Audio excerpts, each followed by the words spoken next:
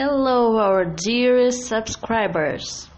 First of all, we're really happy that you are here. We're really grateful that you're following us, subscribing to our podcast and to our social channels, YouTube, Facebook, Instagram. We just love communicating with you and hearing from you.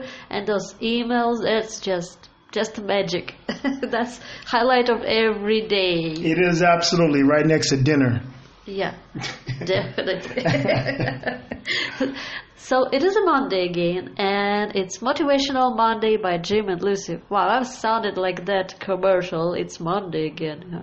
Okay, it is Monday again, and today we are talking about how do we tend to overthink about things except we stop doing it, because how much time do we have in a day? 24 hours. And if most of that we spend thinking on something, on a subject, but not doing anything, I mean, thinking and analyzing and planning, those are different things.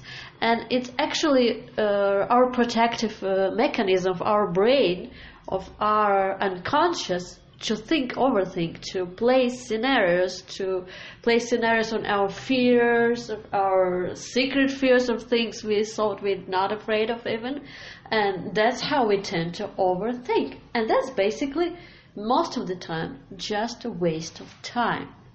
It is. But if you just think about it, okay, those of you at home right now, I want you to think about a moment why you overthink things, and just think about what are you overthinking.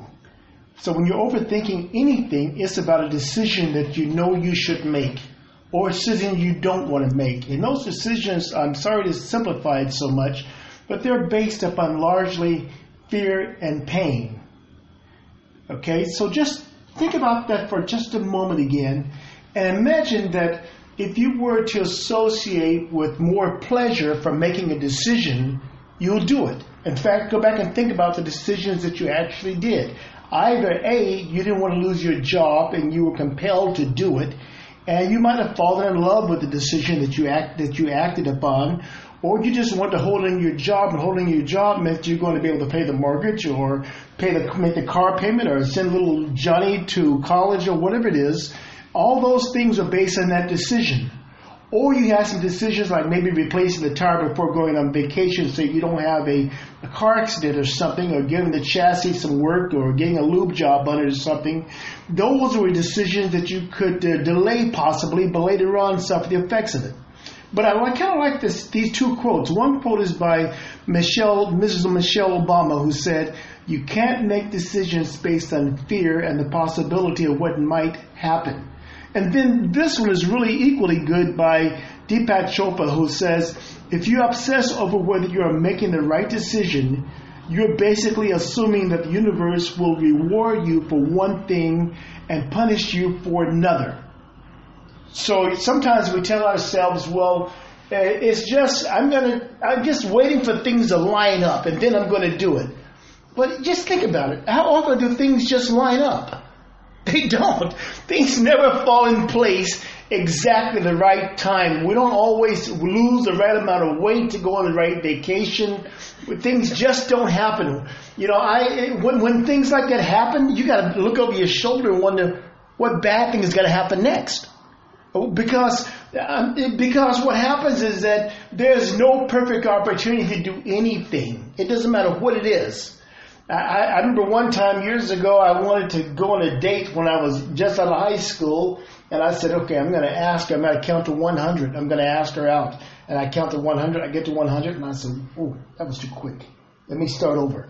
And then I will start over and go to another 100. By the time I get to that 100, I'll find another excuse why I couldn't do it. I mean, honestly. And a lot of us are just that way. It may not be something as mundane as asking for a date, but it's a lot of things that are critical in our lives that we want to do. It's around the house. It's about giving a compliment.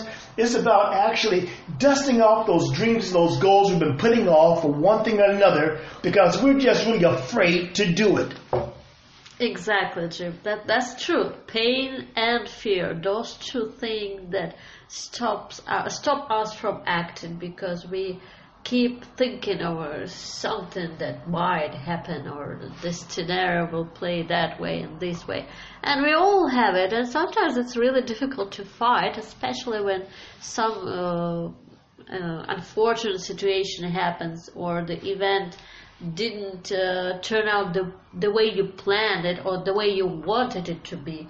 I mean, for example, the one having bad week of losing the job, and then fighting with a spouse, realizing that there's a problem to work on in relationship, and then kid got sent home from school because he or she didn't behave, and then car breaks, and all of those, the sequence of negative, we perceive it as like terrible, terrible, terrible events, and all of this will actually put us even deeper into fear and pain, and this all together make us think about the next step, because taking next job we will be thinking, oh, I might lose it because this and this, or I will not perform well because this and this, or the kid will not behave again, or that car will break again, because we already had it. And very often human brain create those patterns to walk through simply because A, we experienced it, or B, someone else experienced it, or we seen it somewhere with someone relative had it happen, or somewhere else. And it is natural way of our subconscious dealing with us. We just sit, and it's like brain, in terms of prevent us from having that pain, brain will keep playing those scenarios.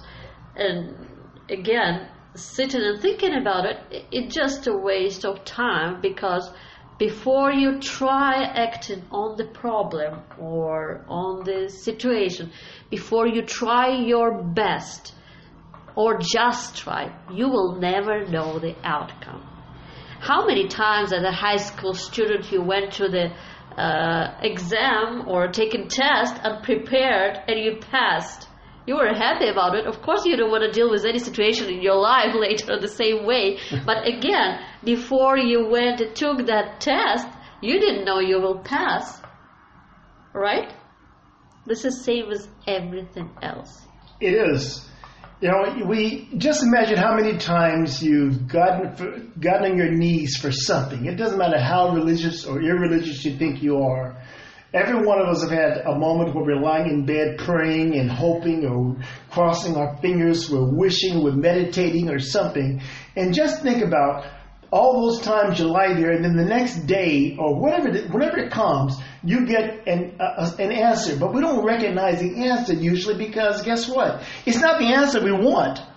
Okay, so we ignore the answer and consider it like Scrooge, that it was a result of some bad beef or something, and we ignore the answer. But just imagine how many times if you would just pray on something, think on something, meditate on something, the options and so on, and then you abruptly just stood up.